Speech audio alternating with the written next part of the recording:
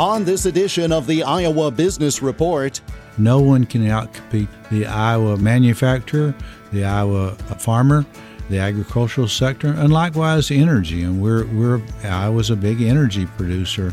Iowa's economy is on the rise due to a variety of factors unique to our state. More on the distinctiveness of Iowa's economy coming up. In our profile segment, a company that began with a single invention and has grown to become a third-generation employer of thousands across the world. This is the Iowa Business Report for the first weekend of January 2020. The Iowa Business Report is presented with support from the Iowa Association of Business and Industry. The Iowa Association of Business and Industry has been the voice of Iowa business since 1903. Learn more online at iowaabi.org. Here is Jeff Stein. Hello and welcome to the first program in our new series, focusing on business, government, and the people who drive Iowa's economy. There is optimism as the new year 2020 begins. A new survey suggests economic growth is ahead, somewhat soft and somewhat slow, but growth nonetheless. The Mid-America Business Conditions Index released this past week shows manufacturers are more positive than they were a month ago, due in great part to news of a possible trade deal with China and passage of the United States-Mexico-Canada agreement. In 2019, Iowa ranked in the lower third of the 9 Midwest and Plains states surveyed in terms of overall economic growth. For 2020, the prediction is brighter, with Iowa being ranked in the middle of that pack. Dr. Ernie Goss is an economist who teaches at Creighton University in Omaha. He's recognized as the foremost expert on the Midwestern economy and frequently speaks to business and trade groups. I talked with Dr. Goss after one of those presentations in the Cedar Falls-Waterloo area recently and asked him to explain how Iowa's economy is unique. We live in the greatest part of the greatest nation on the face of the earth. Now, what the heck does that mean? High productivity. We're talking about no one can outcompete the Iowa manufacturer, the Iowa farmer, the agricultural sector, and likewise energy. And Iowa's a big energy producer. Whether we're talking about electricity, we're talking about wind energy, or ethanol, all that. So that's that's much like the other states surrounding Iowa. Iowa has had maybe more of an issue in terms of outmigration, negative outmigration, what we sometimes call brain drain, and that has been plaguing this part of the nation since 1930 because of being the highest productive farmers on the face of the earth. You produce more and more output with fewer and fewer individuals and fewer workers and fewer farms. So you have this outmigration, and your youth are sometimes graduating from universities and colleges in Iowa and moving to Chicago, moving to New York, and that's an issue that's very relevant. Iowa's economy, it's held up very well, but one of the issues right now it's not holding up well is the impact of trade. And Iowa depends heavily, more than most states, on trade. When you talk about trade, you're talking about trade barriers, tariffs, retaliation, which we've seen by China, and who gets hit first? Farmer. An agricultural sector, and those that are linked to agriculture. And as I sometimes say in my presentations, what happens on the farm does not stay on the farm. When corn stalks are flooded in Council Bluffs, Nebraska suffers. It's right across the border in different states. So ag is very important, but it's in terms of looking out long term. They need our food. They, being everybody on the face of the earth, needs our food. That's the farmers from this part of the nation. We're almost a victim of our own success with regard to the efficiencies on the farm because you no longer have as many jobs, et cetera. And I suppose there's the wanderlust of the young who may want to go somewhere and hopefully come back. The challenge, is it not, to find something to do when you do come back? Is this unique to Iowa as opposed to some of the other states that you folks study? I had a student in my class, and it's very true for students, and he said, I can't wait. He's from Chicago. He couldn't wait to get out of Omaha. And I'm like, well, what's wrong with Omaha? He says, everybody here is so friendly. I'm like, well, is that a problem?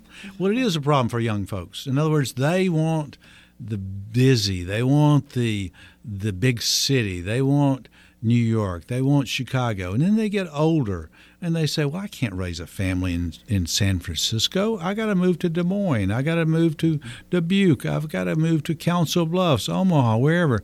So it's a lot to do with what we're now fixated on, millennials. Everybody wants to belly up to the millennials and give them what they want.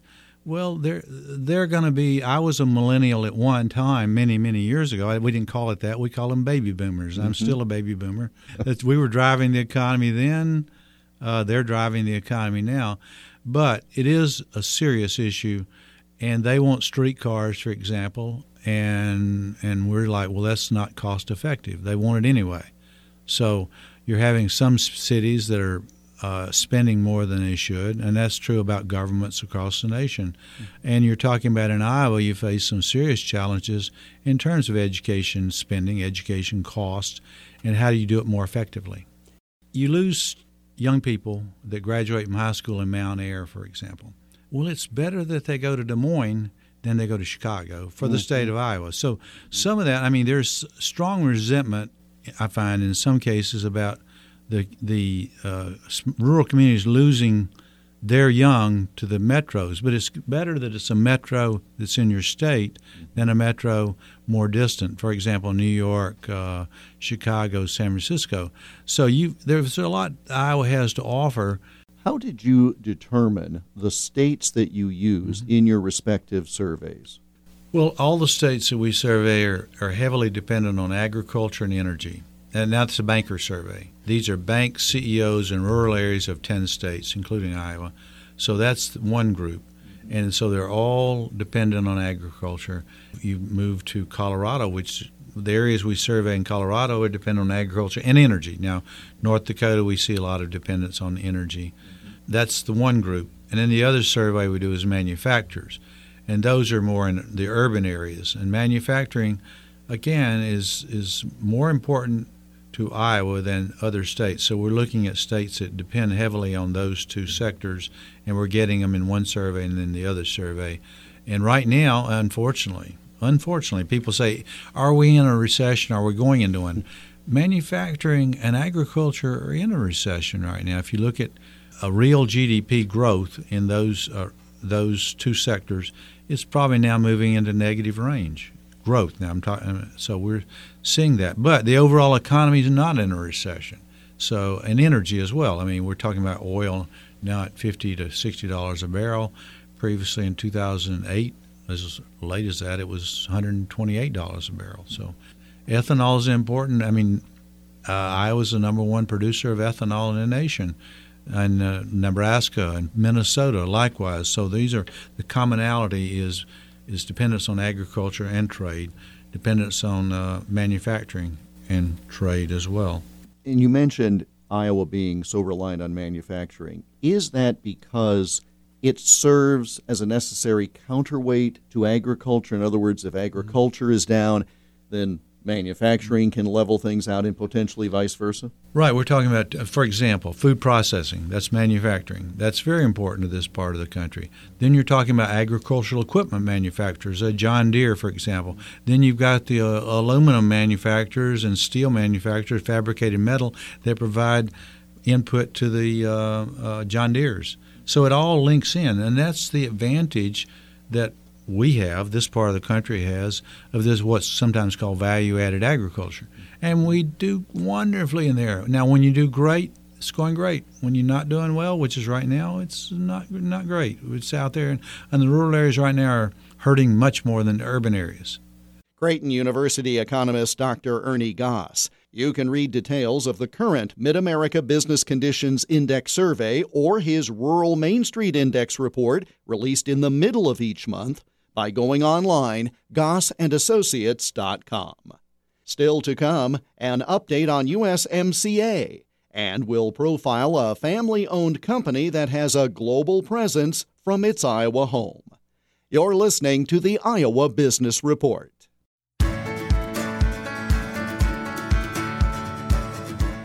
The Iowa Business Report is a copyrighted production of Totally Iowa Media. which is solely responsible for its content. For more, click on the radio programs button at totallyiowa.com. The Trump administration spearheaded a revision of the North American Free Trade Agreement as a key priority in year one. But despite getting our neighboring governments of Canada and Mexico to sign on to a new agreement, the deal was stalled in the U.S. House until just last month. It finally passed on a bipartisan vote and now heads to the Senate, where Iowa U.S. Senator Charles Grassley says his Finance Committee will begin marking up the bill right away when Congress reconvenes next week. The agreement needs to be ratified not only to provide certainty, but to improve upon the outdated NAFTA, as Iowa Secretary of Agriculture and Land Stewardship Mike Naig told me recently. The fact that Congress hasn't acted on this trade pact after it was negotiated a year ago is it's becoming a problem. And, I think it's time. Every day that the U.S. Trade Representative Robert Lighthizer is negotiating with Congress is a day that he can't be out negotiating a new free trade agreement or a new agreement with another market, another country. And I think we need to remember that we have capacity issues with the Trade Rep's office and that they need to be working on new deals, not trying to get something passed that was negotiated a year ago. Aaron Putze is Communications Director of the Iowa Soybean Association, and he was just as forceful in his advocacy. I think there's true frustration in the countryside. They can understand the need and the necessity, for example, to look at some of these trade agreements. And you'll find broad support out there, I believe, among farmers that, we do need to look at these trade agreements, whether it's with China, whether it's with other countries, and make sure that they are working for the United States today. Some of these trade agreements are 20, 30 years old, and you do need to look at them. What they're going to do is they may argue with the approach, and that's legitimate as well. These are difficult times, and I don't think you can make light of the challenges right now facing farmers as they bring in this year's crop and start looking ahead to 2020. USMCA, as passed by Congress, will be slightly different than the version agreed to more than a year ago, so any substantive changes will also have to be approved by lawmaking bodies in Canada and Mexico. So final implementation is still a long ways off. Up next, learn about the company founded by a man with a vision for invention. You're listening to the Iowa Business Report.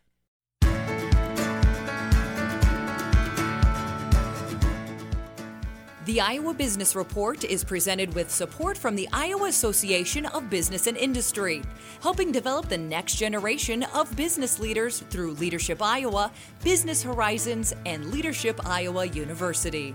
To learn more, go to iowaabi.org. In this week's profile segment, the story of a man whose efforts to create efficiencies have led to major changes across multiple industries. They say necessity is the mother of invention. If that's true, it's a saying Gary Vermeer certainly took to heart. My dad had already been making some innovations on the family farm in order to make his life easier as a farmer, and one of those was a wagon hoist, which would lift up the wagon so it was easier to get the corn out during corn harvesting season. And he had friends that said, hey, could you make one of those for me? And he initially actually had a welding shop in Pella make some units for him, but I think he realized that, if I want to have more of the quality and exactly the production that I expect as a consumer, maybe I ought to start my own manufacturing company. So that's what he did in 1948. That's Mary Vermeer Andringa, now chair of the board of the Vermeer Corporation, then as now based in Pella, but with locations on 5 continents, employing nearly 3,000 people. We went from him having one person working for him in a cement block building, which he built himself, to today we have over 220 different products. We serve the world And we have multiple plants, not only in Pella, but also in some other states and in China and in the Netherlands, and regional offices to support our dealer network. So we've grown from a one person, one idea, one product to multiple products and serving customers around the world. You've obviously lived this your whole life.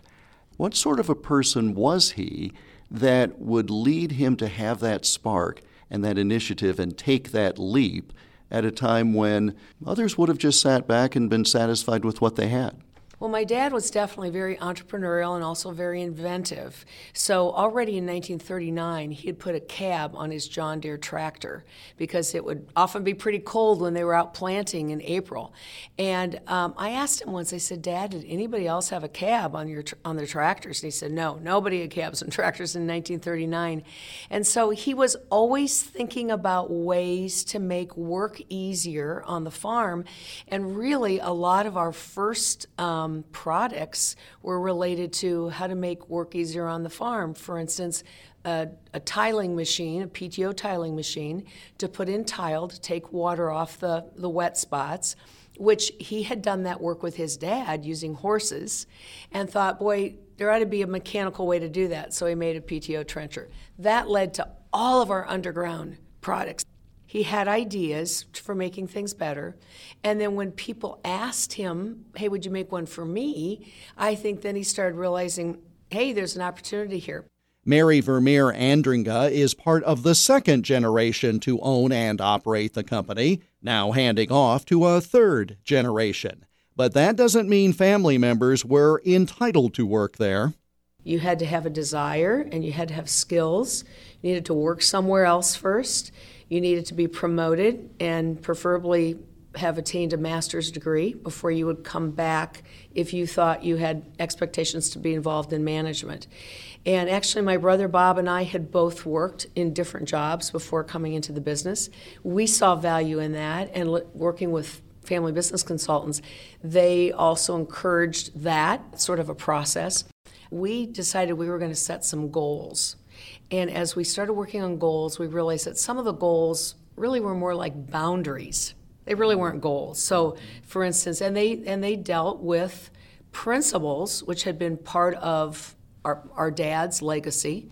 One was to really value people highly and to promote from within whenever you can. I mean, there was no limit ever in this company. If someone worked hard and had desire and was willing to try things, they could go to whatever position almost they wanted to. Another one was no long-term debt. Another one was that you stand behind your product and you're always striving for quality, high quality. And if you miss the mark, you go take care of that and send out care teams. And so as we worked on these goals, we realized some of these aren't really goals. This is like who we are. You may recall that in 2018, a tornado struck the Pella plant, just as folks had gathered to mark the 70th anniversary of the company.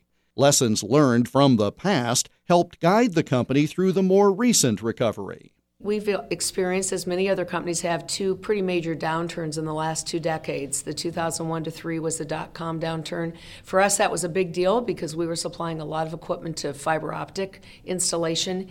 And so when that stopped, wow, did that stop. So that was a big downturn. Another downturn was obviously 2009, which was the financial crisis, which was a worldwide thing.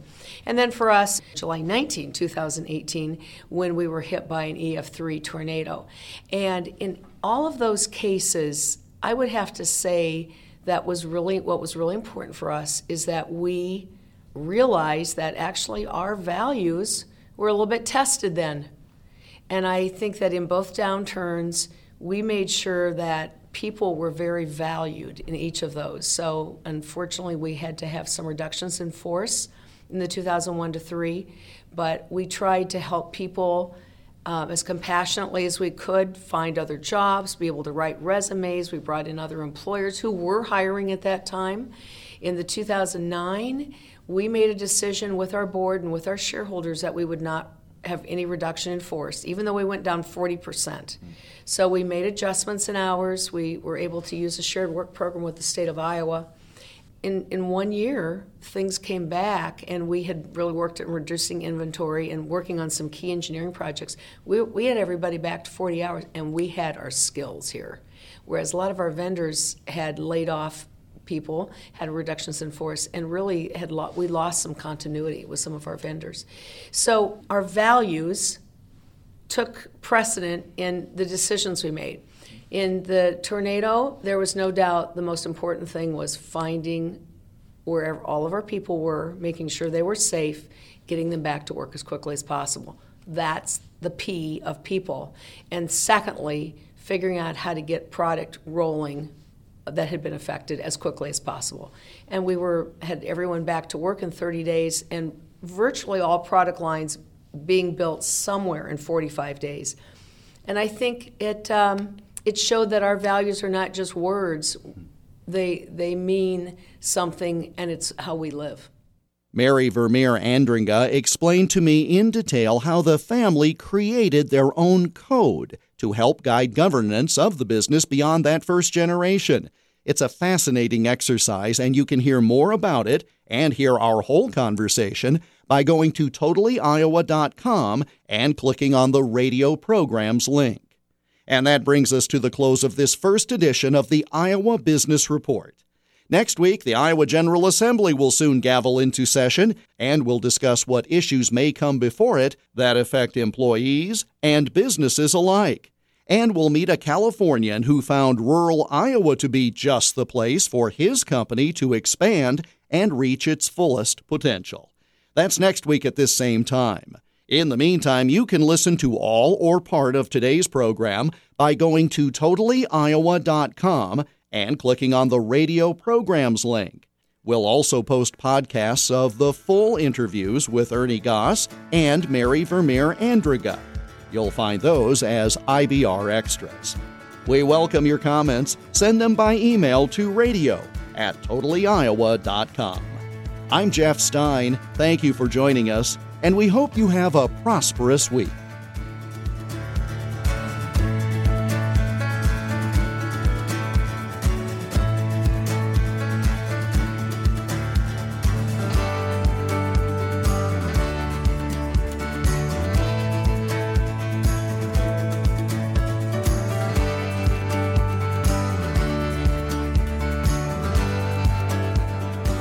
The Iowa Business Report is presented with support from the Iowa Association of Business and Industry, sponsors of the Taking Care of Business Conference in Cedar Rapids in June.